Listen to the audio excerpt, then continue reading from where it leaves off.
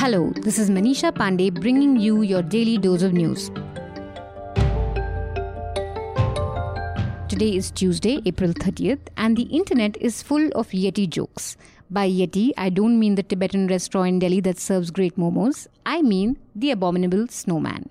Last night, the Indian Army, via its Twitter handle, stated that its mountaineering expedition team found footprints of a Yeti. The tweet said, quote, "For the first time, an Indian Army mountaineering expedition team has sighted mysterious footprints of mythical beast Yeti measuring 32 into 15 inches close to Makalu Base Camp on 9th April 2019. This elusive snowman has only been sighted at Makalu Barun National Park in the past," unquote. The tweet came along with pictures of the footprints the army had sighted.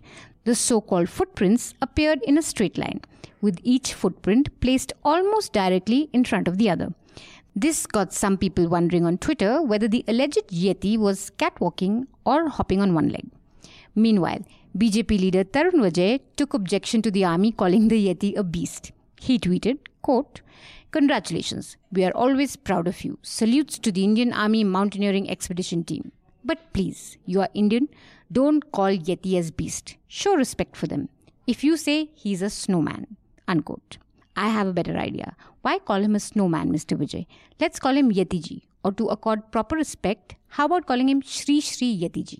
Jokes apart, scientists and explorers have long obsessed over the existence of a so-called Yeti, a mythical ape-like creature that is believed to be roaming around in the Himalayas and Nepal for a long time now.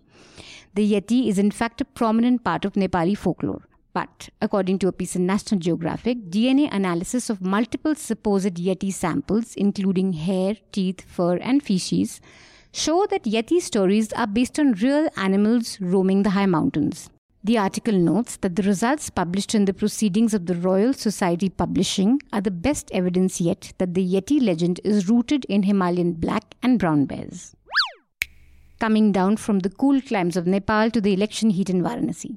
Former BSF constable Tej Bahadur Yadav has filed his nomination to contest against PM Modi in Varanasi on a Samajwadi Party ticket. In 2017, Tej Bahadur made it to top headlines after a video he shot went viral. The video showed him dressed in army fatigues as he complained about the watery dal and burnt rotis served to soldiers. The video had more than 70 lakh views after it was shared on social media, prompting the Prime Minister's office to ask for a report. Tej Bahadur was dismissed from his services on charges of carrying 2 mobile phones while on active duty and posting his photographs in uniform on social media. After filing his nomination, Tej Bahadur told the media that he is the real Chaukidar and that he wants to defeat those who play politics in the name of the army. Tej Bahadur's candidature, however, will only be accepted if he gets a no objection certificate from the BSF since he was dismissed from his service. Interestingly, this time around, more than 200 people have filed nominations to contest from Varanasi, including farmers from Telangana and Tamil Nadu who want to fight the PM on his quote-unquote anti-farmer policies. Acting on a complaint from BJP MP Subramanian Swamy, the Ministry of Home Affairs has asked Congress Party Chief Rahul Gandhi to provide the quote-unquote factual position of his citizenship. Swamy has alleged that Rahul Gandhi had declared his nationality to be British in documents related to a United Kingdom company that he was a director in. In response, the Congress said the BJP government has been silent on allegations about Rahul Gandhi's citizenship for the last 4 years because they themselves know the truth. Meanwhile, Congress Chief Rahul Gandhi is all set to apologize through a fresh affidavit for wrongly attributing the Chaukidar Chor Hai remark to the Supreme Court. The BJP had objected to Gandhi's earlier affidavit expressing regret, saying that it was nowhere near an unqualified apology. Abhishek Manu Singhvi, who is Rahul Gandhi's lawyer in the case, said it was a mistake that the affidavit did not contain the word apology and a fresh one would be filed. The Chief Minister of Karnataka, H.D. Kumaraswamy, has decided to restart a 14-year-old project to build a temple chariot for the Kukke Subramaniam temple. The chariot may cost 80 crore rupees and the CM has decided to spend this taxpayers' money because an astrologer told him it will help his government last long. On Sunday, Kumaraswamy apparently held a meeting with astrologer Dwarkanath Guruji, who said, quote, "I advise the CM complete the golden chariot and that will in turn pull your chariot," unquote. This is 21st century India.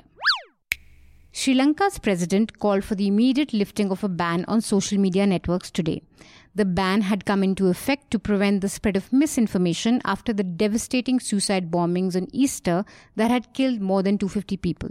Meanwhile, the US ambassador to Sri Lanka has said that some of the Islamist militants involved in the Easter Sunday bombings on the island were likely still at large and could be planning fresh attacks.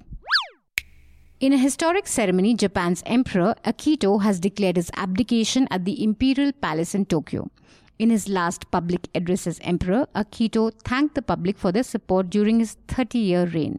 He is the first Japanese monarch to stand down in more than 200 years. His eldest son will ascend the throne tomorrow, that is on Wednesday. The emperor in Japan holds no political power, however, he serves as a national figurehead. Before I sign off, I'm going to suggest 2 election stories from newslaundry.com. The first one is by my colleague Anand Vardhan. The battle for Begusarai is about identity, not ideology. Begusarai has been in the limelight because Kanhaiya Kumar is contesting from this seat.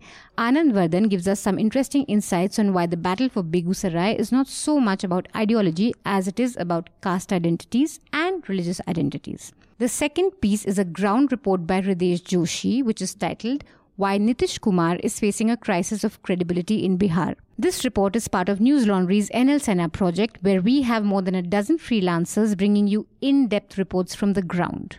If you'd like to read more reports like these, log on to newslaundry.com/Sena. Your contribution will help more reporters like Hridesh bring you insights from the ground. Thank you all for listening. Have a great day or a good night depending on where you're listening from. See you tomorrow. All the News Laundry podcasts are available on Stitcher, iTunes, and any other podcast platform. Please subscribe to News Laundry. Help us keep news independent. To catch all our podcasts on news, pop culture, current affairs, and sport, visit newslaundry.com. Follow us on Facebook, Twitter, and Instagram, and subscribe to our YouTube channel.